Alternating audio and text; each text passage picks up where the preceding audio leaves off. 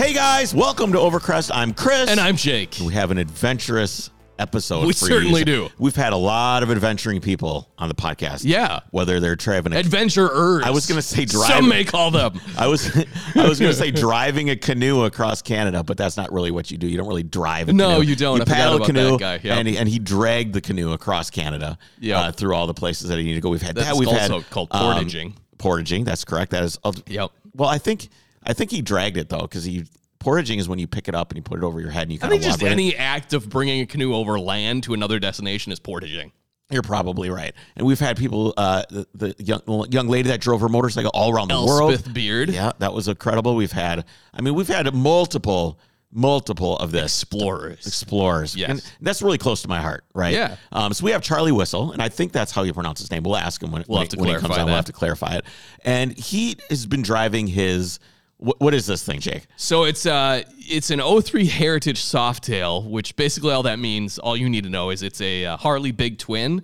But he then proceeded to hardtail it, and it has a extended rigid fork, which means there's no suspension on this thing. This is like old school chopper bike. Yeah, like Easy Rider type of thing with the fork that goes huge way extended out in front fork. of it, which it's not my thing. But No. in general, motorcycles are not my thing. Okay. I think they're an excellent tool. Yeah. And I'm going to get in. One of the questions I have for him is basically, what is it about adventuring and exploring that makes you want to use a tool for not its intended purpose? Okay. Like, I'll drive my 911 out on a forest road. Yeah. Not what it's made for.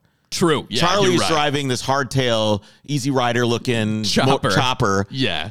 18. What is it? It's over the last several years, Charlie has ridden his 10-foot 4-inch chopper more than 235,000 miles, traveling over roads of 18 European countries, Mexico, and all And you 48 just see some of his United States photos, and it's like he's not taking the freeways. No, this is. I mean, it's serious This business. is like through the woods, like the Road of Bones and all this. Yeah. Like, it is serious. It's serious nuts. exploring. And I've read that he has like a street tire on the back of the bike, so a car tire. Car tire, yes. Yeah. Car tire on the back of the bike, and he had like something wrapped around the belt, like the belt is exposed. So he had something like covering the belt to the primary. to get through some of the places in like Siberia or wherever this guy was. It's super interesting, and I always love finding out why people do what they do. Not why that it's absurd. Well, it is. To me, that's fair to say. It's absurd. I have like part of me understands. Okay. Like, I understand. If we walked 2 blocks away and went to the Starbucks and walked up to the lady waiting in line for her medium latte and was like, "Hey, what do you think of this guy?" and like showed her on the phone of this dude with his 10-foot 4-inch chopper out on a gravel road in the middle of Turkmenistan or whatever, right. She would go, "Oh my God, what?" Yeah. But me, I can kind of understand because of the people that we've talked to and kind of the only thing more absurd about this scenario is finding you in a Starbucks. Yes, also. That's some serious exploring for me as well. All right, before we have Charlie on, what have you got for us? Yeah, let's take a minute to talk about the Overcrest Drivers Club. So we just yesterday recorded another exclusive Overcrest short that are available only for Drivers Club members. You can become part of the club. That's right, and we're recording this episode right now live on video, so you'll be able to watch us do the podcast if you're a Drivers Club member. I feel like there's a lot of like non-verbal things that we're always waving our arms come around. Across. Yeah, we're always waving our arms around. I'm very, very emotive with my body when I'm talking. Yes. Yeah, so head over to overcrestproductions.com/driversclub. Head to the website. It's right there in the footer of the website as well. For as little as $5 a month, you get access to all the exclusive content. We have a whole back catalog of exclusive shows and history stories. Plus, speaking of Starbucks, it costs the same to buy a coffee at Starbucks. You're right. As it does to support the Drivers Club. And Yesterday, here's the deal. I paid $6 yeah, for it's a cheaper coffee. than that. It's cheaper than that. Plus, you get to feel good. Once you drink the coffee, it's over. All you do is poop later. Yes. Overcrest doesn't make you poop.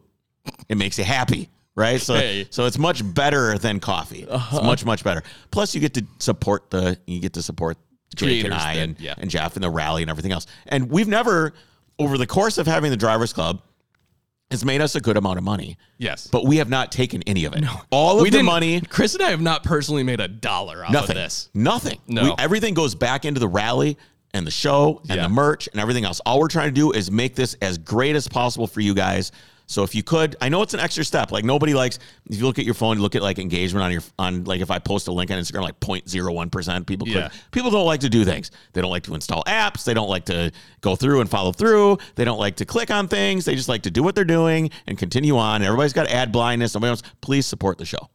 Okay. Download Simple. Patreon. Go to the Drivers Club. $5 a month. You don't even have to do that. Just go overgressproductions.com, scroll to the bottom, click the button. Boom, you're done. on your way. You're done. Plus, if you spend a little bit more, you can get even more. That's Just true. So there's the option is there. All right, let's get on to our interview with Charlie. Hey, man, how's it going?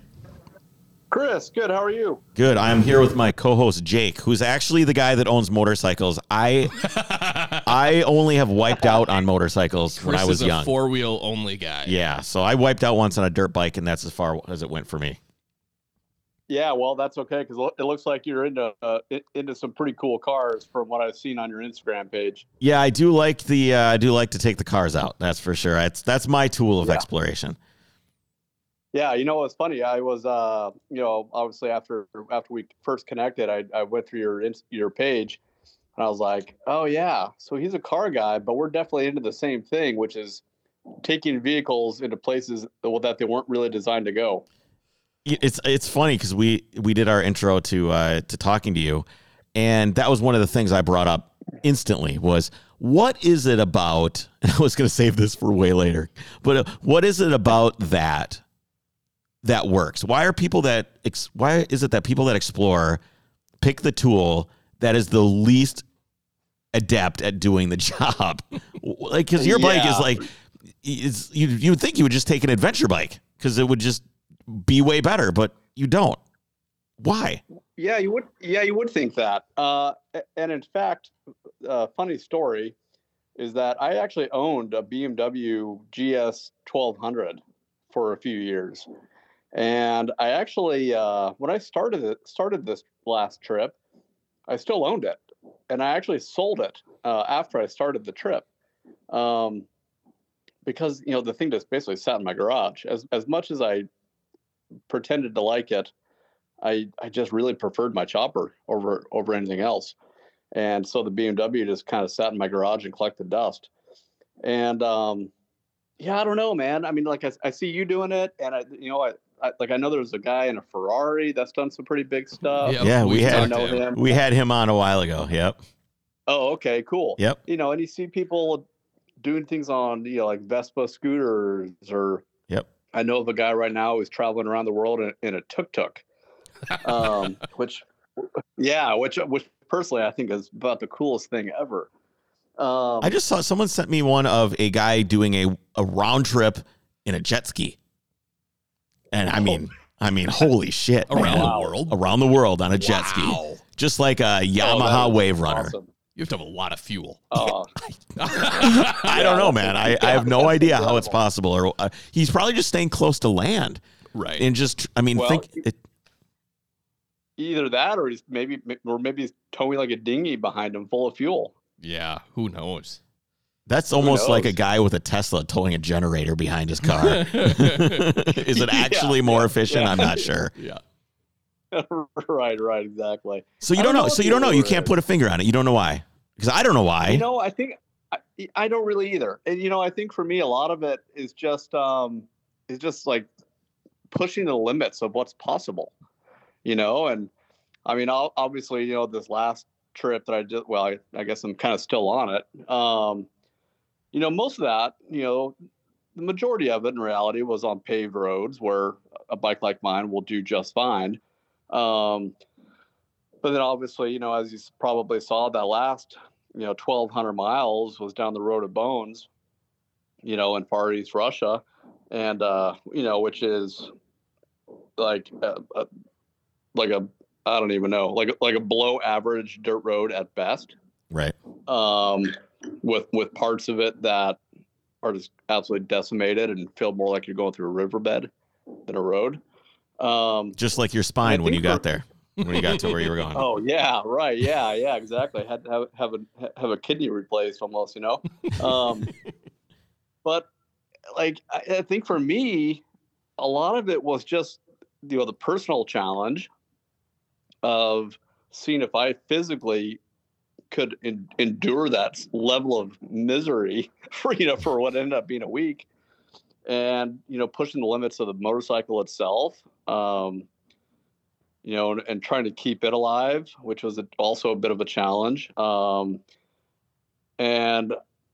I don't know, there's certainly an allure there of taking a vehicle, like we said, to a place where it isn't designed and just forcing it to happen, just, for no other reason than just to see if it's even possible. We go to the moon because it is hard, right? Isn't that what Kennedy said? We go to the moon because it was hard. That's why we do it. Yeah, right. Just to see if it can be done. Right. And, and for me, I think that was a lot of the allure was like, I had so many people telling me, and especially Russians, as I was getting closer and closer to the start of that road, I was then starting to meet people who had actually done it.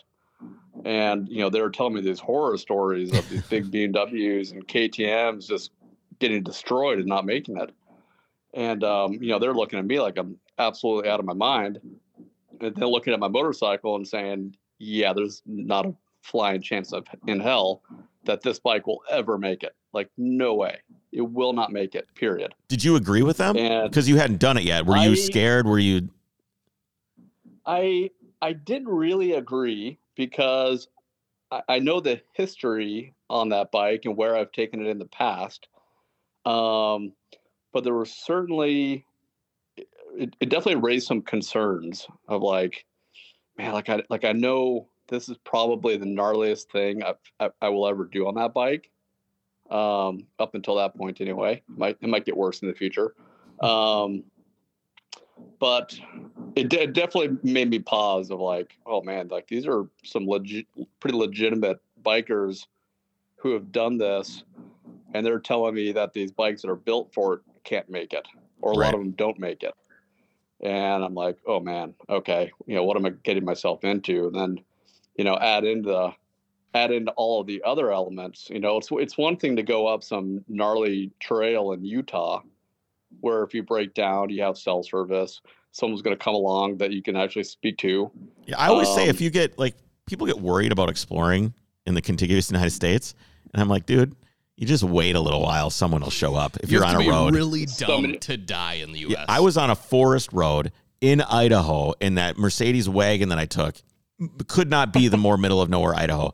Got it stuck in the snow. We had a bike that we brought and put on a roof rack just in case we got stuck. We could ride the bike somewhere and get help. Right. And 25 minutes later, some dude in a pickup truck showed up and just pulled us out. There's Exactly. There's such little danger in the United States. Right.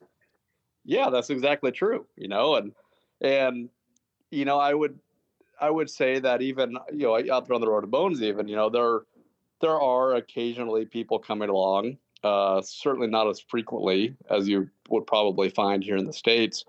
But, that was kind of the other element was just how remote it was.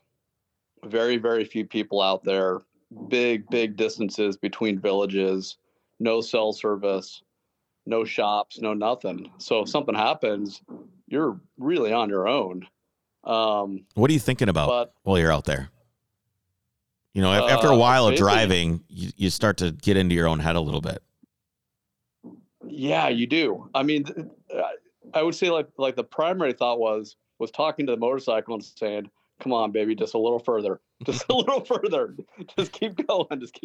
Lying to it the whole time. You got hundreds of miles to go. Absolutely. Yeah. Yeah. And it's just winking back at me like, yeah, I got this. Don't worry. Yeah. And, but most of it, the road itself was such a challenge that thoughts outside of just keeping the bike moving forward, those thoughts weren't really there. I mean, at every corner, the road would change conditions. I mean, and we're just crawling along. I mean, I was rarely out of second gear. So, I mean, we're talking 20 miles an hour for the majority of that 1,200 miles. And at times even slower. The few times I actually got into third gear and got over 30 miles an hour, I feel like I was flying. He's like, I'm like, wow, man, I'm really covering some distance now. You looked at it, you're doing 30 miles an hour. All right, so let's talk about this bike a little bit. Then we can talk about, some more of that adventure. Where this bike, okay, I don't know how far back to go, but let's talk about a little bit about the bike, and then we can maybe talk about why you bought it. Tell me about this machine. Sure. So I actually bought the bike 17 years ago. So I've been riding it a while, but now when I got it, it was actually a bone stock heritage Softail. So it had suspension, it had all the bells and whistles, right? It was just a normal bone stock bike. Which, didn't really appeal to me, but it had the motor and the transmission and had all the bits and pieces that I wanted, the big ones. And then it gradually over the years has morphed into what it is today, because it didn't go from stock to what it is today overnight. It sort of evolved into that. That's how it works. As you need, you do things, right? As it evolves. Yeah, but my question is, the evolution it's took does not meet the purpose today. And it's, my question is, did you first, like when you went to chop it, you're going to do maybe the hardtail first. Were you ever thinking about these extreme adventures when you were doing that? Yeah, but I suppose at one point I put aesthetics over function. And to a certain degree, what good is doing anything if you don't look good doing it, right? It certainly helps, I think. It's like, you could show up in a little Suzuki Sidekick, which would perform just as well as your Porsche, but the Porsche looks a hell of a lot cooler, right? Right. Yeah. I don't know. I'm a man. He's got a soft spot for sidekicks. I do have. I kind of like everything. Oh, no, yeah. I like everything, man. I've owned a Yugo GV. He likes weird stuff. Yeah. I like weird things. Oh yeah, Yugos. That's a great car. I saw a ton of those when I was in Macedonia. Yeah, that'd be the one to have if you're doing an adventure out that way. Yeah. So like the reality is that Softail was never that great of a bike anyway. It was a very poorly designed motorcycle that the suspension was garbage, the handling was garbage. So, going to a hardtail wasn't really that big of a stretch. But but in regards to wanting to cover some big miles on it, I also compensated a little bit. I changed the rear wheel from a 16 to a 15. So that I could run a taller sidewall car tire on it, keep the pressure low, and then I basically get my suspension back through that. And then, the car tire also, I can get 35,000 miles out of it, so I'm not swapping out tires once a month. I heard a lot of people have given you some grief about that. Yeah, well, the majority of them are people who have never done it. And that's usually how it works, man. Yeah. So usually the first question I ask when they start giving me a hard time about it is I ask them if they've ever done it. Mm-hmm. And then they say no. And then I say, well, then how are you really forming an opinion? Yeah, it's the same thing with my 911. They're like, well, they can't do that. Why are you doing this? I'm like, well, what have you done with your, first of all, do you have the car I'm driving? And that's right. Not like an ego play, right? It's not an ego play. It's like just trying to get people to understand. If you've never even driven the car, owned the car, then you really don't know what you're talking about. You're just going off of just input that you've seen on social media or the internet or TV or whatever of what something is capable of. Exactly. And, then, my other rebuttal to that is typically, you got to look at this motorcycle. Was this thing built for handling? Obviously not. So what do I care about the maximum cornering angle of my back tire? Right. Like I will never achieve that, nor do I care. Right. So was there a seminal moment in your life where exploration became important? Was there anything, or was it some sort of evolution? It was a bit of an evolution, but it started pretty young. I come from a cycling background of all things. So I actually like the hipster kind, like fixie bikes, or real cycling. Yeah, like real cycling. Yeah, okay. Yeah. So I started that real young. My parents got me racing when I was like 11 years old, which also then coincided with traveling because it got me traveling to races. And then when I turned 16, got my driver's license, I was driving this old Volkswagen van. And so at 16 is when I started traveling solo. And that's was really what kind of gave me the itch for it and got me going. Because then all of a sudden, at 16, I was like, oh, wow, I can just hop in this van and kind of go wherever I want to. This is pretty awesome. And so, that radius that I went from home just started getting bigger and bigger and bigger.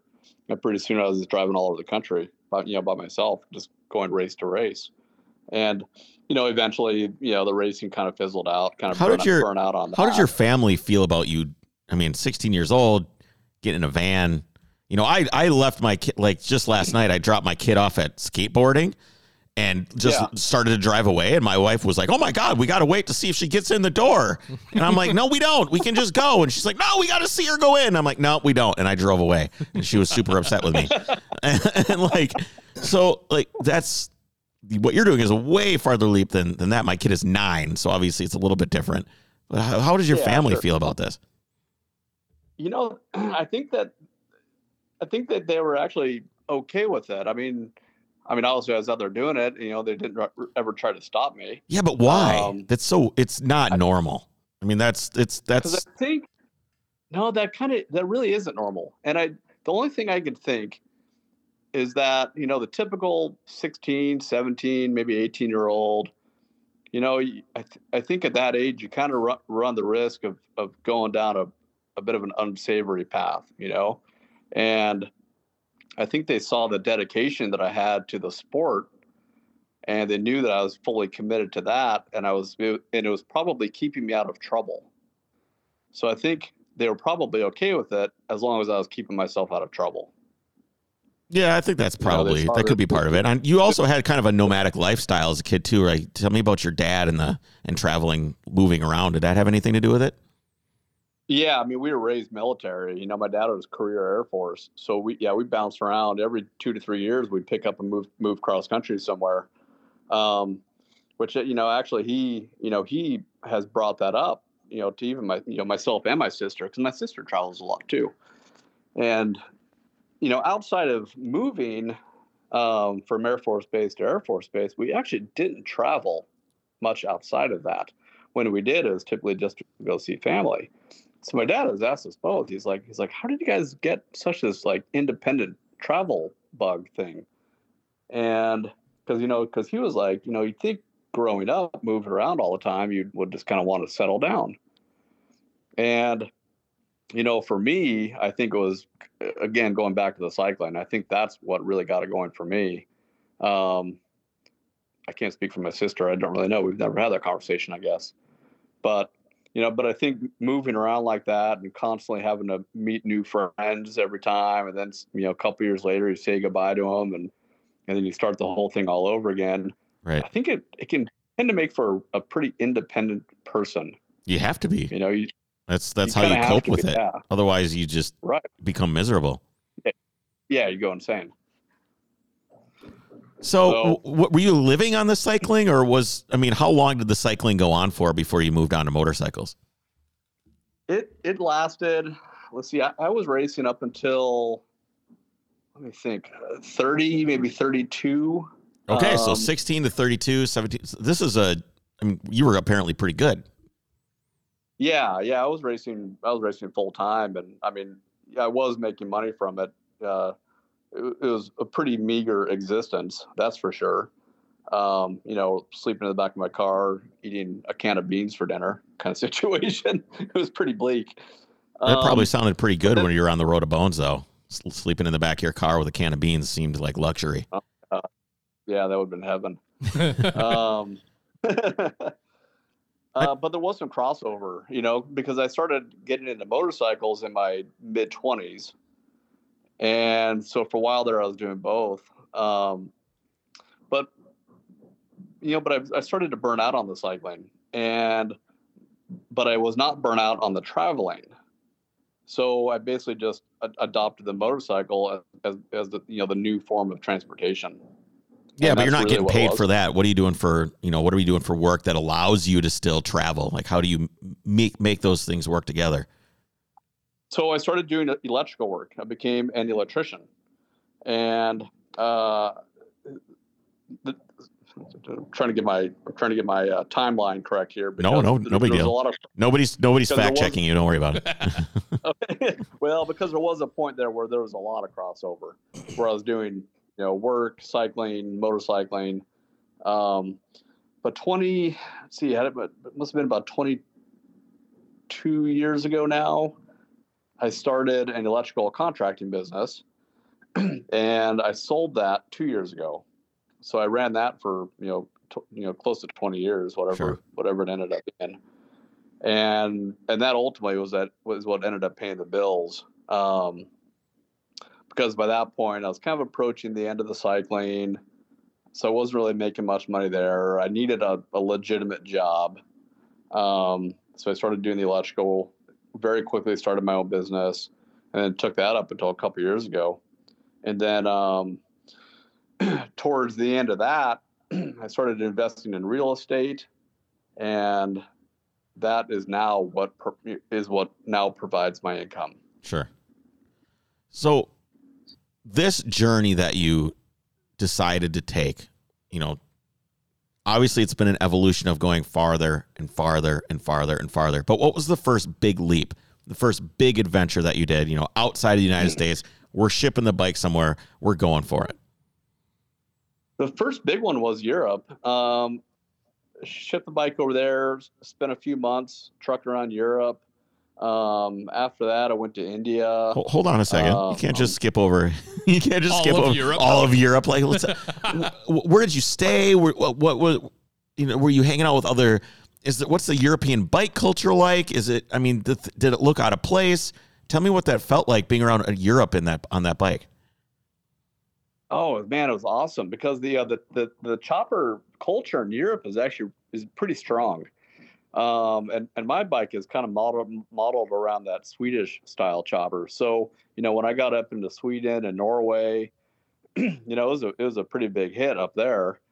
And, of course, through the power of social media, people were watching me making these plans to go over. So immediately people are reaching out like, hey, here's this event going on, or you should come to our clubhouse and spend the night, or come stay at my house. And so for 3 months, obviously did a lot of camping and, a lot of stuff, on my own, but there's a lot of nights spending, with people and staying in clubhouses, and, like the Rogues MC, those guys have become, pretty good friends of mine. They're based out of Holland. The culture there is starting to rival the chopper culture in the US, I would say. That blows my mind. So is it like an emulation, or is it there? Because I think of chopper culture as being like American, right? You think of like Hell's Angels and Easy Rider, and you think of these things. Is it an emulation of that, or is it? Did it start that way and it's become its own thing, or how did it come about? I would say outside of the Swedish style choppers, which are very much their own thing, it does kind of emulate what's happening out here, for sure. Because even if you go, like, it's funny, like I went to this party in Italy. It was way up in the mountains, out in this field, and I mean, it's like if you closed your ears, right? If you turned off the sound and just looked around, you'd swear you're in like Alabama. Like the way people were dressed, then open your ears again. And then, they had this CCR cover band playing, and there was like a Confederate flag flying. What? And wow. Oh, they're all about that. I've tried to explain to a couple of them, like, this isn't really like, maybe cool. not, maybe not that. Maybe everything else okay, but maybe this part, maybe not. Right. And I've kind of tried to explain that a little, but for whatever reason, a lot of those guys have latched onto it. But there's clearly a lack of understanding of the history behind it, right? Right. So, like I said, I've tried to explain, but it's hard to do. Right. So, but you also look around at all these amazing motorcycles. Like, wow, man, there's like a lot of cool vintage stuff, like panheads, shovel heads, and these radical choppers. You're like, man, like I would not have expected to see this in Italy, right? But then there's this like weird switch that also goes on, because you have that happening, and then all of a sudden the dinner bell rings and everybody stops and sits down together and has like 100-person family style pasta dinner. And they're like, "Whoa, like this is awesome." So it's So like my the wife and I- biker culture here, but the food is better.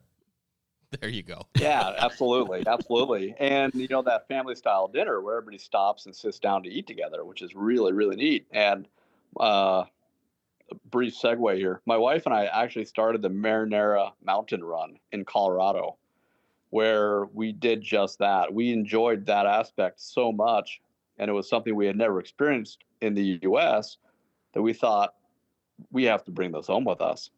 So we started the Marinara Mountain Run, and we did just that. At dinner time, we ring the bell and we feed everybody pasta. That's cool. That's awesome. That's awesome. Did you switch out the PBR for Pegronis then, or Peroni? Peroni? Yeah, Peroni. that's it. Pegroni's the pasta. Peronis, yeah. Maybe next time.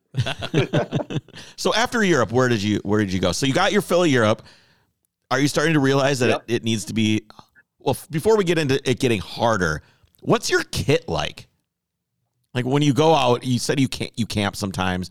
Your bike is not an adventure bike. You don't have these huge side saddle bags, from what I could see, like the huge aluminum cases on there, where these guys can take enough food for like 3 months. They can take everything. Where if they tip the thing over, they can't even pick it back up again. It's so filled with shit. Exactly. So what are you bringing with you? So on this last particular trip, I used the Moscow Moto setup. I don't know if you've ever heard of Moscow Moto. No. But they make a really nice soft bag system, obviously designed for big adventure bikes. But I hit them up and I was like, I kind of want to see if this would work on my chopper. And they're like, yeah, bring it over. So dropped it on there and I was like, oh my God, this is like, it's like it's built for it. It's perfect. So the luggage system itself is great. And then on this particular trip, I brought tons of tools, which I tend to anyway. I definitely brought more than normal. Tons and tons of spare parts. And then on top of that, it was basically camping gear and clothes, really. But the majority of my stuff was parts and tools. So what kind of parts are you going through when you're doing this? What's the common points of failure? What are some of the hardships that you have, or tell me some place that you've broken down or what you did to deal with it, that kind of thing. Yeah. So, on this trip, the biggest weak point turned out to be my starter, which is currently cobbled together using the guts from a Honda Civic starter and a piece of a Red Bull can.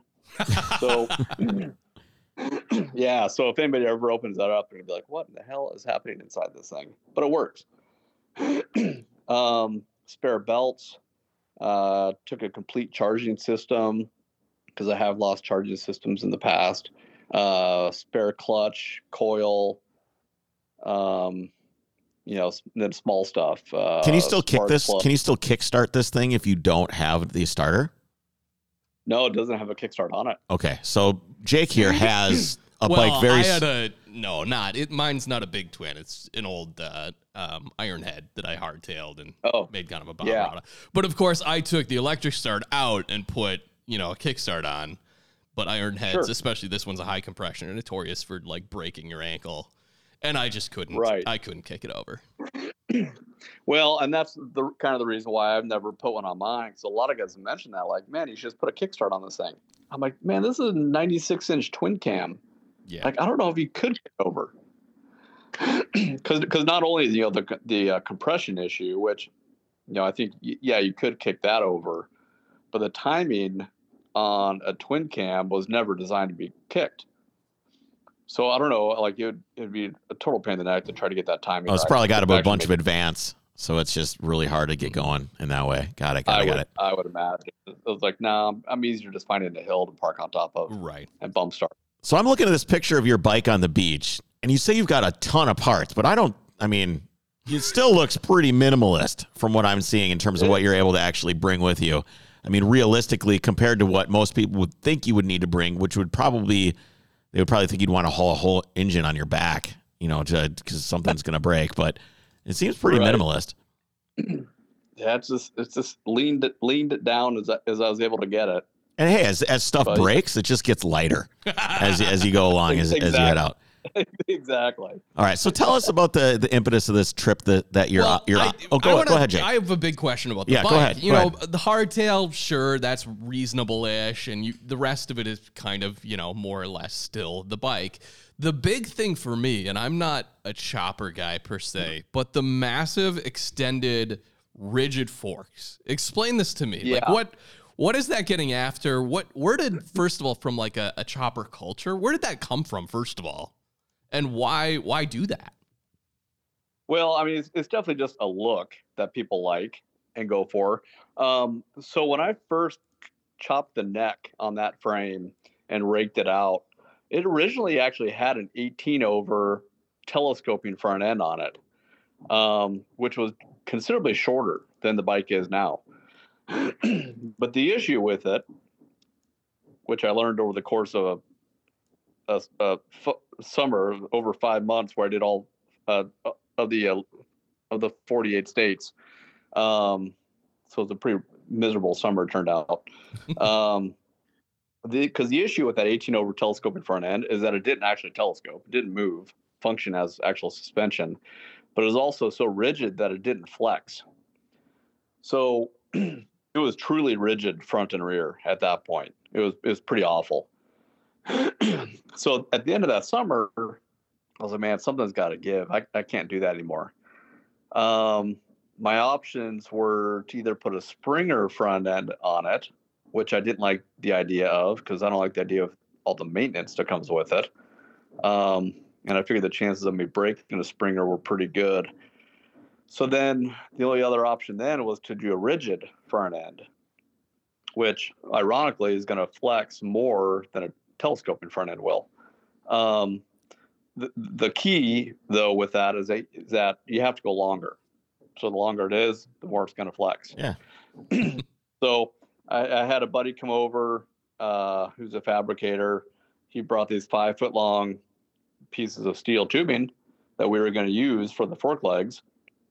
And he brought it over. We're sitting in my garage. And originally the conversation was, well, bring them over and let's figure out how much we have to cut off. So we put the bike on the lift and we're eyeballing it and sitting around staring at it and jaw jacking. And by the end of it, I was just like, screw it. Let's just do the full 5 feet. Call it a day. It's a lot less work. You don't even have to cut it. You don't even have to cut it. So yeah, that's what we did. And we're like, man, this might be totally insane. Let's just try it and see what happens, right? And so we did it, and I'll be damned, it worked really well. So and now the bike actually rides pretty smooth. What kind of stress is that putting on like the neck and the handlebars and everything else where it mounts up to the bike? Has there been any like stress fatigue or anything there? It's just, I've broken the frame. Yeah, I've broken the frame one time, but believe it or not, it wasn't at the neck. It was about halfway down. It was about halfway down the tube between the neck and the lower motor mount is where it broke. So we just basically cut it and threw in a gusset and welded it back together. Where was that? Sense. Oh, that was at home. I was in Colorado when that happened. That's good. Yeah. Right. Well, welders are usually pretty available wherever. That's right? true. That's true. Yeah, totally. Yeah. Well, funny enough, my wife, her and I were out on a ride together. We were only maybe 5 miles from home. Something happened with her bike. I don't remember what, but it got me grabbing my tool bag off of my bike. So I took my tool bag off, and that's when I saw the crack. It was hidden behind the tool bag, and I never saw it. So her bike breaking down led to me noticing that the frame was broken on mine. So at that point, we just said, yeah, let's just go home. All right. So this current trip, tell me about this current trip. A2, I guess you're probably on letter R now, it sounds like. If you're thinking of an A to Z trip. Yeah. Well, yeah. Well, I think we started at Z with the road above because that was actually the end. So it started out. I left home December 10th of last year, so we're approaching 1 year here pretty quick. Um, and of course, the middle of winter in Colorado. So I went straight south, went down to Puerto Vallarta. Met a buddy of mine down there, hung out there for about a week. Turned around, went back up to my sister's house for Christmas in Arkansas, and then went from Arkansas to Wichita to do a top end rebuild on the motor before I really hit the road. And then from there, made my way over to Los Angeles, and then up to San Francisco. Saw a friend of mine there, and then she's the one who sort of planted the seed of, because I'd been joking around. I was like, man, if I keep going any further south, because when I hit San Francisco, I didn't really know how far north I was planning on going at that point. I was like, it's the middle of winter. I don't want I don't want to go too far north. But then we started joking around, like, would it be funny, like if I ended up like in Seattle, and, which is like the absolute furthest point away from Miami, Florida that I can get, which is where I needed to be. And we're like, yeah, funny. Wouldn't that be funny? So long story short, a couple days later, I was like, yeah, I'm doing that. Screw it. So I looked at the map. I was like, what is actually the furthest northwest point of the lower 48? And it turns out it's out there on that reservation, on that peninsula, west of Seattle. Nia Bay is what it's called. So I sent her a message. I'm like, I'm going to go to Nia Bay. That's the furthest I can get from Miami, Florida. So sure enough, I went up to Nia Bay, went and saw some family in Seattle, and then headed back south back down to Phoenix, basically, and then across over to Miami. And then Miami is where I shipped the motorcycle over to Amsterdam. And then re-picked up the trip there. And then I wanted to hit the furthest west point of Europe, which is Baca da Roca, Portugal, which is basically a lighthouse right outside of Lisbon. So then I went from Amsterdam down to Lisbon, basically. And then the friend of mine who had been staying with up there in Holland puts on a motorcycle show every year. So he talked me into coming back to Amsterdam for a chopper show. So then it was Amsterdam, Lisbon, back to Amsterdam, was there for another few days.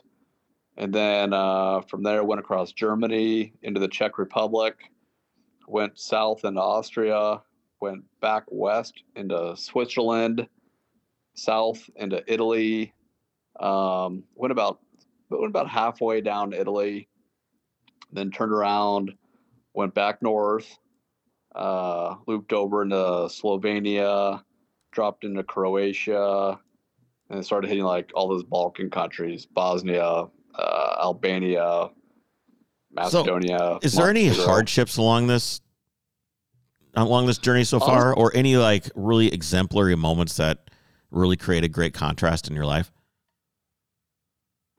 I mean, honestly, at this point, everything had been going pretty smooth. The bike had been functioning well for the most part. Did that bum you out that everything was fine? Yeah, well, no, it didn't because I was still battling winter weather at this point. Mm. So, like trying to get over the Pyrenees in a snowstorm twice, actually, because I had to get over southbound to get down to Portugal. And I mean, that sounds like a hardship. You said there weren't hardships, and here you are. Yeah, well, yeah, that's true, I suppose. I guess I don't really see it as a hardship because I just see it as it's just part of the deal of traveling in that time of year, at those elevations. But yeah, going over the Pyrenees in the middle of the winter, yeah, that's a bit of a hardship. Do you ever change out your rear car tire to like a winter snow tire? Dude, there were times where I could have used it because there were some pretty long stretches. In fact, there was one particular day that was pretty challenging because it was snowing heavy enough that I was having to stay in the tracks of the car in front of me. but it wasn't quite cold enough to make those tracks freeze. So it was wet, but if I came out of that track, I was going to be in the snow, a couple inches of it. Wow. And this went on for hours. And simultaneously, I was having issues with my carburetor. And now what I thought it was, turned out it wasn't what it was at all. What I thought was happening was I was pulling water into it because there was an enormous amount of water spraying everywhere. So I just assumed I was pulling it into my air cleaner. And the bike was running like absolute garbage, but it was still running. So I was like, whatever. And I finally call it quits that day. I'd had enough. I was soaking wet, freezing cold. It was miserable. And the roads were getting worse and worse. So I ended up in this town in Spain, and I actually ended up being there for like 3 days, having to wait out the storm because it actually got worse the next day. And then, so the road clears off, and I go again, but it's still wet. There's still a lot of road spray, and so the bike's still not really, performing all that well. But at least you've got a windshield if someone's in front of you. Yeah, right, exactly. Yeah, well protected behind all those fairings, right? So same thing. End of the day, pull into this little hotel, some roadside hotel, and get up next morning, and now the bike won't even start. I'm like, what the hell is happening? This bike won't start at all. And I'm tearing this thing apart. Long story short, it turned out that the little push rod for the accelerator pump had just magically disappeared. No idea where it went. Just gone. And which is why the bike was running so poorly, is because I didn't have any acceleration. It was just basically firing on the one jet, right? Yep. And so I found this guy, didn't speak English at all, but he had a shop across the street. Well, I found this little a little Torx wrench, a tiny little Torx wrench that was almost the exact same size as that push rod that that I was missing. It was the exact diameter, surprisingly, but it was a little bit long. So I used his grinding wheel and just basically shaved it down to size and stuck it in there, and it worked perfect. Bike started up and ran like a champ. Is it still like that in there? Oh yeah, it's still there. That's awesome. I get so there's a buddy of mine who his name's It'll Alex. be there forever. It'll last forever unless it gets lost again, and then you just have to find another Allen tool. So there's a buddy. I made it longer so that I actually made it better than the original. You've improved it so that it can't. Nice. Yeah. Well, you're good to go. I have a buddy named Alex who's a really intelligent guy, and he builds the most amazing cars, and he's incredibly smart, borderline genius, and he keeps harping on me about carburetors. Okay. And I've got carburetors on my Mercedes. I've got carburetors on my 911. And one of the reasons why I like the idea of a carburetor is because it is a mechanically contained system that if my push rod falls off, I can go figure something out. I can figure it out. If something fails with an ECU or some sort of sensor and the car won't run because it doesn't have a crank position sensor, it won't start, I can't fix that. I'm in wherever I am. I can't fix it. I have to wait for Amazon or FedEx or where you are in Spain. How are you going to tell? You're going to have to sit there, Google, okay, how do I say throttle position sensor in Portuguese or whatever? And you're going to have to go find some guy that can maybe help you find this random part. It's too hard. It's really hard. But carburation, you can figure it out. You can bring a rebuild kit with you, and then you pretty much have everything you need to keep the engine running. I 100% agree. Yeah. And I had the same motivation, the same reasoning. Yeah. Because you could have put standalone on the bike, and as long as it kept running, it would have been probably much better than the carburetor. But if it broke, you were screwed. Yeah, exactly. Yeah, no, I like things simple and repairable on the side of the road. Plus, it gives you a sense of pride if you're able to do something like that. And I don't know what it is, but doing some sort of MacGyver fix or figuring out a way, a workaround to get things running. Duct tape and baling wire. Whenever I'm able to do that on a car or a project, I'm always like, yeah, I'm pretty good. I'm pretty good. I like myself right now. It's a great feeling. It does instill a sense of pride for sure. I think it becomes the part of the journey. And I think one of the reasons why, it's great and what you're doing is great is because it gives you an opportunity to overcome something.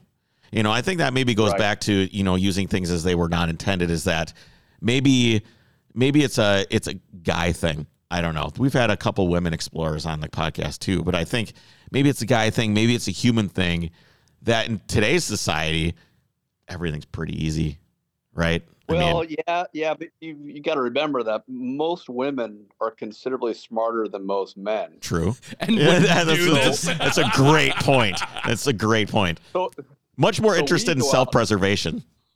Yeah, we go out and do things in the hardest way possible. And they're just looking at us like we're a bunch of idiots. Like, why would you do that? That's because we are generally. Yeah. I think that we are. But I think maybe we need that. Maybe it's part of, maybe we're fulfilling something primal, and maybe some people need it, some people don't, but maybe it's a primal thing. Well, I think it is. And in all seriousness, there's a lot of women out there doing it too.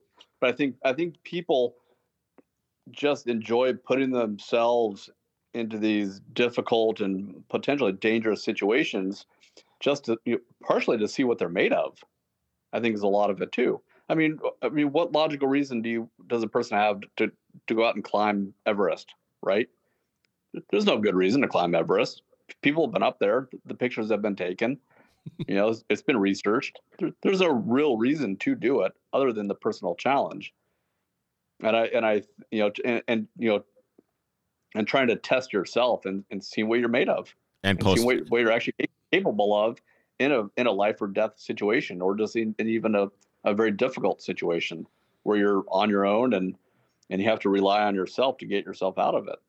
For sure. And I think that there's, at least for me, when I'm doing any kind of exploration, I think I've become addicted to the contrast that it provides you to relate other experiences that you have to the experiences you've already had. And the more breadth you can get in that realm, the more you can understand, the joy of other things that you're doing or the pain of other things you're doing, because you have more reference points. You have this constellation of experiences that you can go back and reach from. And you can be like, wow, this is way better than being in a car with beans. Or this is way better than that time I had to cross the mountain and I was wet and the bike was running like shit. Like, I got stuck in a bomb blizzard in my Mercedes one time. And when I woke up in the morning at the hotel, because I couldn't even climb the hill, the car would not do it. So I'd turn around and go back. And when I woke up, you could not even see the car. Gone. And I can go back and I can look at these experiences, and I had summer tires, and sometimes you learn things too, like maybe not summer tires when you're going to drive across the country in winter, that kind of stuff. Anyway, I think that's a big part of it, is just that constellation that you create for your own psyche. Yeah, and it definitely builds confidence in every other aspect of your life as well. It's like you said, well, I survived that. I can definitely survive this. And I think there's, I've listened to some psychologists on some other podcasts and stuff like that, and they say that when someone is adverse to something, they always go to the tarantula thing, right? That's always the thing that they talk about, is the tarantula in the tank, and someone's got, what is one of your scares? Arachnophobia, right? You see a spider and you go through the roof and you leave the house and you can't go back and you have to bomb the whole house. Okay, so this is like an extreme case, right? So then what they do is they go, okay, can we at least get you in the same room as the spider? Can we, now that we've done that, can we cross the room? And pretty soon the person's like petting it like it's Fido, right? They're over there like petting the spider. Because once you have these experiences, you realize things aren't so bad, and then you've got a reference point of like, oh yeah, well, petting the spider wasn't so hard. It's great. I'm not scared of spiders anymore.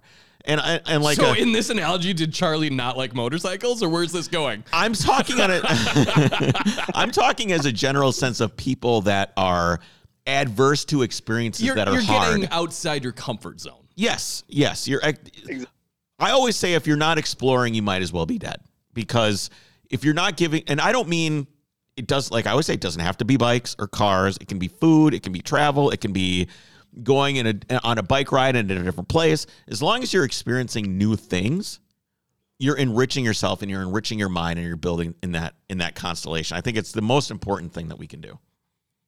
I do agree with that. And I agree with all of that, actually, is that it doesn't necessarily even have to be travel or even, long range, long distance stuff either, and I get, people ask me all the time for pointers of how to do this stuff. And I'm always like, listen, like, you don't have to leave for a year and do this massive trip. Take off from your house on Saturday morning, go spend the night somewhere on, that night and come home Sunday. Like, just start small, and build that confidence. And slowly but surely you'll be on the road of bones, because it is it is an addictive thing. Yeah. Exploration. It truly is. Well, yeah, because once you've done one thing that you thought was so-called epic, then you're like, well, there's got to be something even more epic than that. Where's that? How do I do that one? Dude, I'm so bored of driving the United States. I had a couple trips lined up through different companies that I was going to do with my 911, and maybe I have an Isuzu Trooper that I'm swapping an engine into, and doing some other things. And I want to go so many different places. I want to get out of the United States. I want to go through Baja, Mexico, and take a boat across to Mexico, and then go down to Panama and ship it over to Colombia, and then go all the way down to Tierra del Fuego. I want to do these things, and I kind of don't want to plan too much. Like, I just kind of want to go. I just kind of want to do it. And I also don't want to die or get murdered or get chopped up into little pieces. Right. But I think all that stuff is, if you do it right, I think it can be a little, obviously this stuff is dangerous, but the fear of getting kidnapped, I think, is a little overblown. But you do have to be. Well, the cartel is there. It is there, but I think, is that something you ever consider when you're traveling, is your own personal safety? Because you're alone a lot. No, I am alone a lot, but no, I don't really worry about it too much. I mean, I'll do a little bit of research on, parts of a country or city that I should maybe avoid. But even then, if I'm being real honest, I'm pretty lazy about it. I just kind of wing it. And I feel like I have a pretty decent sense of when I'm getting into an area that maybe I shouldn't be in. Yeah. Spidey sense is good at that. Yeah. Yeah. I just stop and go back. I'm like, this doesn't feel quite right. I mean, let's be honest though, Charlie, there's something to be said about the fact that you look like a complete badass and are a complete badass. Yeah, don't fuck with me. That's basically what it is, right? Yeah, I mean, you are looking and giving off a different vibe than Chris would be pulling it in a vintage 911. It's true. Chris is like, I don't belong here, come rob me. You're like, oh, don't mess with you. Yeah, I look a little tender. Well, I think it only works for me until I open my mouth, and then they're like, oh, this guy's actually pretty harmless. Yeah, that's usually how it works. You got the big bouncer standing in front of the club, and they're like, oh, hey, come on in. They're always usually pretty nice guys. So where are you now? I'm in Manzanillo, Mexico. I've been here for going on a month. Trying to get my motorcycle. Okay, trying to get home. Okay, what's going on? So I flew down here 3.5 weeks ago, thinking I'd be here for maybe 3 or 4 days, pick up the bike and be back home. I thought I'd be back home already. Having some pretty sizable issues with customs. They were not happy that I had sent all my luggage with the bike, even though I told them that I really had no option. I was like, listen, with all the sanctions right now against Russia, I was like, I don't know what else to do. Like, everything has to go with the motorcycle. And so, what do they think you're doing? I mean, are they just being assholes, or is it red tape? Is it just stuff they have to do to mess, or are they just messing with you? Honestly, no. I think it's mostly red tape. I think it's a combination of things. There's a lot of red tape. The original shipping broker that I hired turns out was relatively incompetent, which added to the problem. No matter how many times I explained it, he can never quite figure out that I needed a temporary import and not a permanent import. And which seems like a small thing. Well, it's a big thing, but it dramatically changes everything about the import process. Because one of it's temporary, that's a whole different process than bringing something in permanent. And then he was all bent out of shape because I had all my luggage and, on the bike. And so he actually fired me as a customer. So thank you very much. Yeah. I was like, oh, that didn't go well.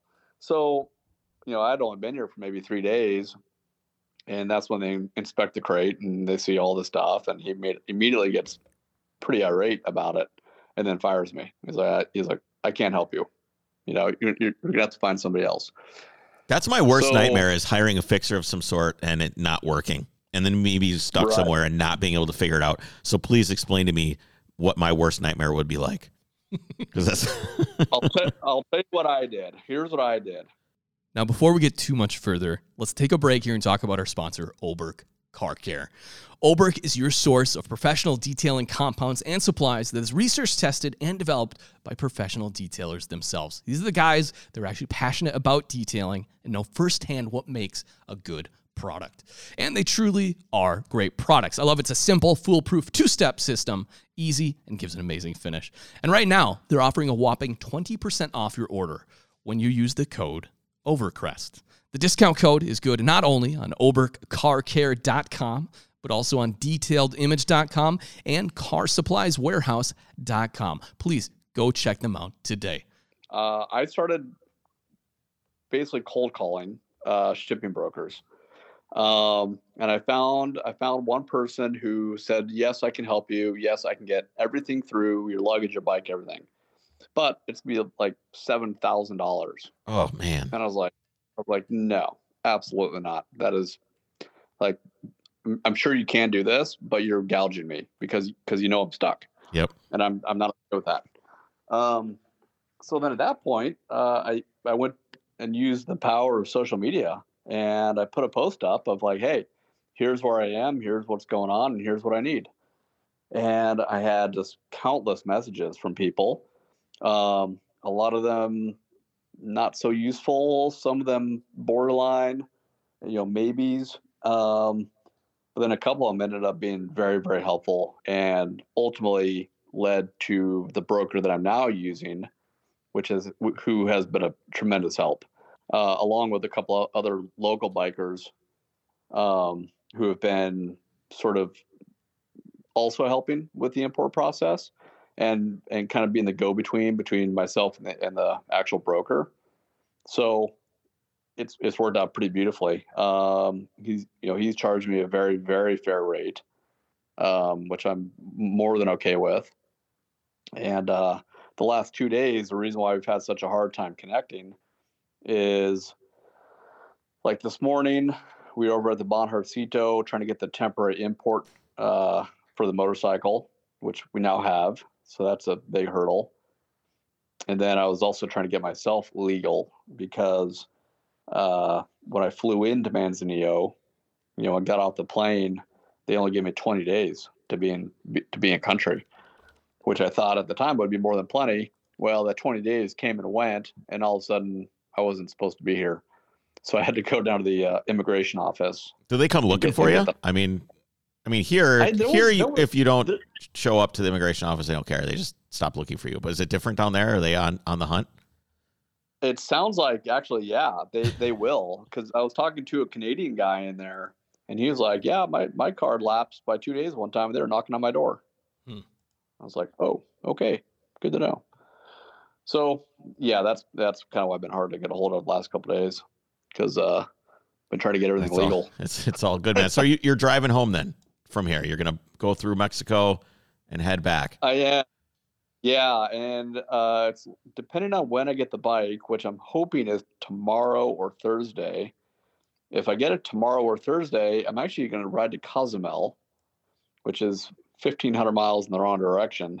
But my wife will be in Cozumel tomorrow. So I'm going to go meet her, hopefully. And then at that point, turn around and then go back to Colorado. I'm kind of looking at the map here where all these places are. There's Cozumel over there. Yeah, that's not right around the corner. That is no, serious business. Yeah, it's the wrong direction for sure. Hey, when a man's been alone, a man's been alone. That's it's worth the drive. I've made some 26 hours and 19 minutes. Yeah, I would drive that far if I were you. Yeah, and at this point, I'm like, whatever. What's another couple thousand miles? Who cares? Yeah, for sure. But if I don't get the bike in time for that, then I'll just go straight home from here. Right. And hopefully not find snow. Although it is snowing back home today. Well, I'm not even going to look out the window right now. Yeah, we're in Minnesota, so we're already. Yeah, we're all done. Okay, I won't complain then. So what's next then? Yeah, that begs the question. That's what I was going to say. Is where are you going? Then what? I think the next big moto trip, in my mind, kind of has to be one of two things. It's either Prudhoe Bay, Alaska, or Ushuaia, Argentina. You got to go to Tuktoyaktuk instead of Prudhoe Bay. Have you heard of it? Is that? Yeah, I'm trying to. It's on the Arctic Ocean as well. I think let me look up Prudhoe Bay because I've got a route. That's that new road that they just opened up, isn't it? Or yeah, it is. Ago, right? It's a new road. It's it's different. It's a harder road, of course. Prudhoe Bay is cool too, but it's right on the Arctic Ocean. It's the old ice road truckers show. They used to have ice roads that would go up there, and now it's not. So you can drive up there. They built a road that they put pilings in that go down to permafrost or bedrock or whatever they want to call it. And I don't know that it's farther north, but it's more remote.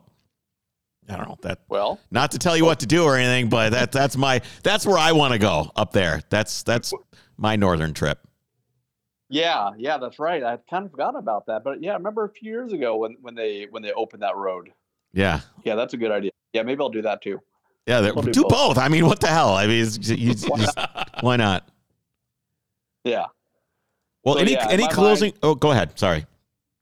No, I was just going to say, in my mind, it kind of has to be one of those two trips. Yeah, I mean, Tierra del Fuego, Ushuaia, that's the dream. There's a girl I know that's trying to do a Porsche thing across Africa for some reason. I don't know, maybe it's the topography of it or something, but it just doesn't interest me as much as South America. South America just looks incredible. I agree with you on that. Africa I'm not drawn to it all that much. Maybe I just don't like elephants and lions and giraffes that much. It just doesn't do it for me. Mountains and it feels like there's just an extra amount of things trying to kill you in that country. Yes. Yeah, I could see that. Yeah, there's some deserts and more AK-47s. Speaking of which, then you also have Australia on your bucket list, Chris. I do. I want to do Australia in a few different ways. Absolutely. Yeah, Australia would be incredible. I want to go to Australia and Tasmania in one trip. Ooh, Tasmania would be cool. Yeah. Mm-hmm. I always figure Australia kind of has to be done by doing a loop all the way around the perimeter. Yep. And then a shot straight across the hole. That's the route that I've got too. It's the whole route, and then you cut it in half on the way home, all the way back to Sydney or Brisbane or whatever it is. Yeah, I've got the exact same route planned. I really want to do I think Southern Asia and India. Would also would be really incredible. I've never been, in my younger days I was really scared of food traveling places. Now I don't care. I'll try whatever as long as it's not bugs. Yeah. Right. Well, if you're gonna do India and the Porsche, I've done India. I've done a lot of the Himalayas. You might need to put a lift kit on that thing. Maybe you should turn it into a monster truck. Well, I'm building the Trooper too, so I've got an old Isuzu Trooper that I'm putting a TDI out of a Volkswagen in, and I think that might be my adventure vehicle. Oh, that'd be cool. Yeah. But at least for stuff like that, for South America, I want to take the 911 through there for sure. That's the goal. Yeah. That's the end goal is to somehow create what? Why are you? Jake is shaking his head at me. I'm thinking of you in the 911. And then your refusal to lift it at all. You want it just slammed going through the middle of nowhere. I lifted it up a little bit. There was a 1/4 inch. It's lift. Honestly, the bottom of my car looks like a war zone. Yeah. I mean, it's. Oh, I bet it is. My floor pan is destroyed. Are you able to put a giant skid plate on it or something? Well, it's a dry sump car, so there's no oil pan down there. So the lowest part of the car is the floor pan. Right. So you're just And so you're just pounding, and the gas tank and the steering rack and the fuel lines. Yeah, I put a big dent in my gas tank actually in Idaho this year. Yeah. But I mean, that can be dented. It's not a big deal. It's steel. Yeah, my old gas tank also looked like it was just destroyed. But I don't give a shit. It's just it's a tool. It's a machine. You got to use it. It's gonna, that's one of the greatest parts about being a human being. Is that we have this interesting way of being able to fix and maintain and make things better. And I think that's really special that, you think of like, universe theory and physics and all this stuff. Everything's dying, right? Everything's dying and entropy and flying away into space and all the energy is going to die. But hey, here on Earth in our short lifetimes, we can fix these machines. We can make them better. We can break them and we can do it over again. And I think that's pretty special. It is. It's a lot of fun. Well, any parting words to the listeners about exploring or getting them out there to explore? Anything that you can encourage? I mean, really just the same thing I feel like I always preach, which is just, step out the front door and make it happen. There's really nothing that, I feel like ought to be stopping anybody. You just kind of got to make that commitment and go try it and see if it's for you. Yeah, you just got to go in the room with the spider first. You just got to go in the room, and then you can do other stuff later. Just start little and start small and get out there and explore. Yep. All right, man. Dude, it's been a huge pleasure talking to you. And when you go do the Tierra del Fuego thing, we'll have to talk again. Okay, sounds good. All right, man. You take care of yourself. Thanks so much for your time. I really appreciate it. We'll talk soon. Yeah, thank you as well. We'll talk to you soon. Okay, bye-bye. Bye. You're right. I do look like a total cream puff compared to this guy. Oh, yeah. Yeah. You kidding me? Of course you do. Do you think there's anything I can do? No. Not to even get close to this guy. You see photos of him? I know. You are not going to mess with this dude. No. And he's right, though. Because, like, talking to him, he's just, like, the nicest guy. Well, that's how it usually works, right? I know. But, yeah, when he's rolling through cartel country, you go, oh, yeah, they're not going to mess with him. Probably not. It's just more effort than it's worth. Right? Yeah. But a cream puff and $150,000 old vintage 911. Nah, yeah, you're in trouble. I'm in trouble. You're in big trouble. So my thought is for a trip like this. Well, before we get into this, what have you got for us? Yeah, let's take a minute to talk about our sponsor, Petrolbox. Petrolbox, as you guys know, is an awesome monthly service made specifically for the automotive enthusiast. Each month, they select items like t-shirts, hats, car gear. You got tools, detailing supplies, apparel, stickers, pins. Air fresheners. Pins like every month. Like acrylic really enamel pins. Yeah, it was like the little John Player Special F1 car. Yeah. Super cool. Yeah, my kids steal those and they push them into the wood on their bunk bed.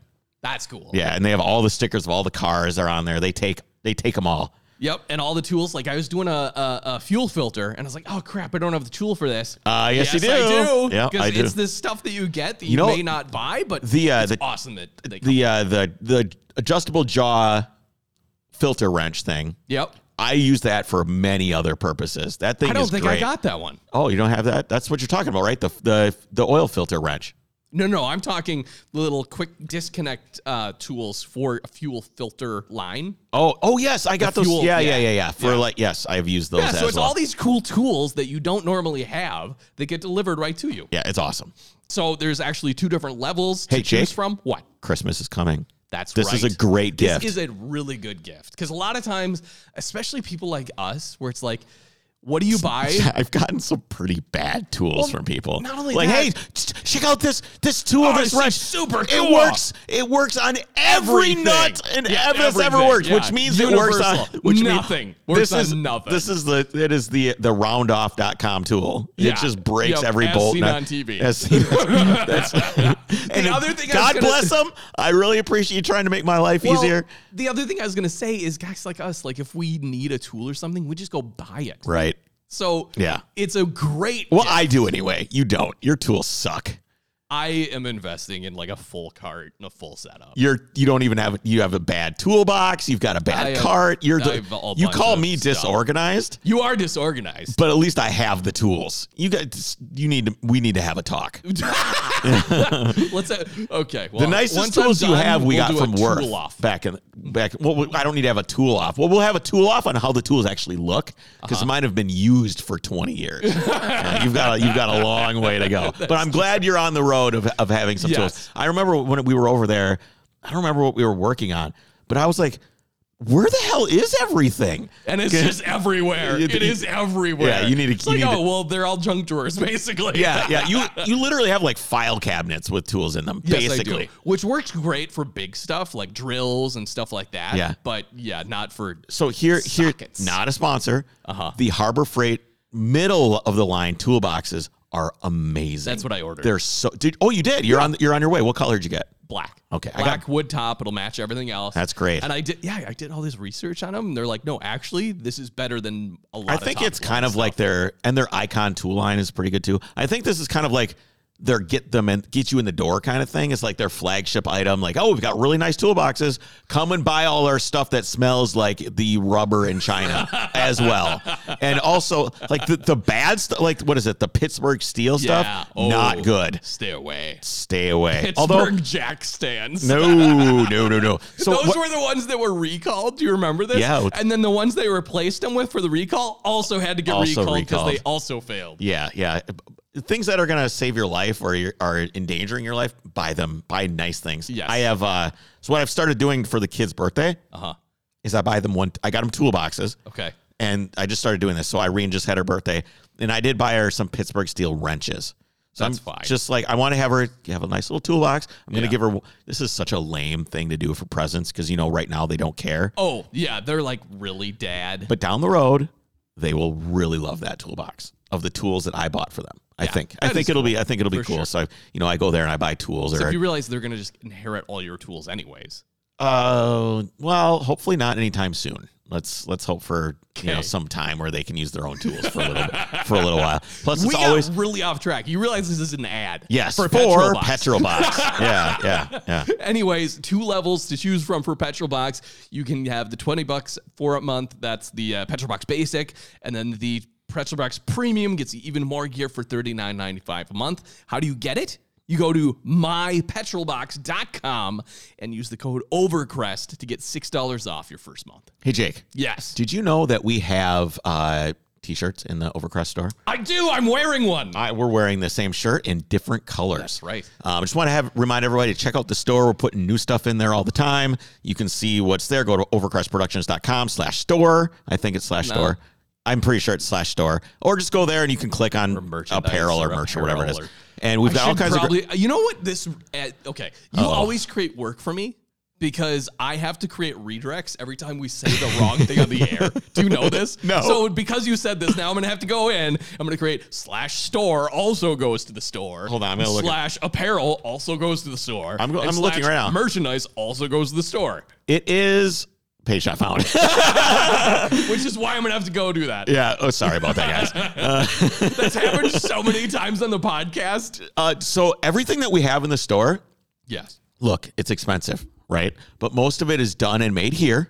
It's printed here in America by it's high quality. And it's high quality stuff. It is not like we don't go and pick out, this is the cheapest t-shirt. Yeah, no. We do the opposite. We do the opposite. What is the nicest shirt that we can do? Yes. What is the nicest printing that we can do? Everything is really, really nice, and it should last you a really long time. From the hats, the shirts, the stickers, everything. Yep. It's all really nice stuff. Okay, what was I saying before we went on like a huge, enormous... No clue. I don't remember. What?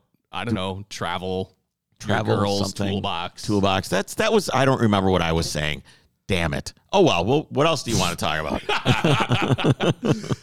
I got nothing. That's I don't know. You were talking about exploration. Well, you were going to get, kidnapped. Oh, yeah. Okay. So the plan what I think I have to do is I also want to film, and I have ideas for filming like a series when I do this. So I won't be alone anyway. Okay. I'm going to have like a follow vehicle of some sort, whether we bring my trooper or we bring like a Sprinter van or whatever the case may be. There's going to be Good. So there's more things to target and steal once they kidnap you. I think it's a product of opportunity. Thieves are lazy. If they look in your car and they see it's a manual, they won't even bother. They're like, damn. In fact, we did a news episode on this. None of the cars that are stolen are manuals. I don't know. It's a product of opportunity and ease. If I'm alone eating beans in my 911, yes, I'm going to die. Right. But if I'm in a hotel room eating beans with all my buddies and everything is parked in a place, probably not going to die. If I'm camping. Do you remember our episode with Brandon where they knocked on his hotel room door? And Brandon was alone sleeping on a cum-stained mattress.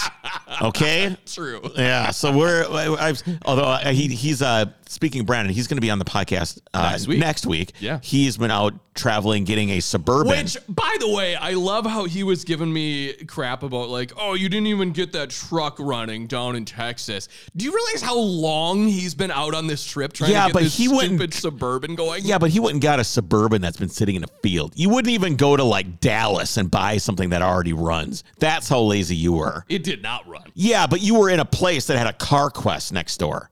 You weren't trying to do an engine. Like 30 minutes away, Jake, which is why I hate Jake, Dallas. He's trying to get an old diesel from 1996, Which he had to go 1995, through like 3 engines to get it going. in a Suburban that's been sitting in a field. You were trying to get a Chevy truck with a Chevy engine running. I understand. When you were a stone's throw. Different. Okay, just Totally so we're clear. different. Anyway, But yeah. and that we're going to video that one too. So if you'd like to see us interacting with Brandon, it's always a lot of fun. He's going to be here. And then Abby, who traveled with him, we're going to probably figure a way to like super cool. We're going to see if we can get her on a Zoom call to see if we can have her participate as well. Make sure that she's involved in the conversation because I do want to hear all about that. Yes. And absolutely. That'll be is next that. week. See you guys next time. Take care.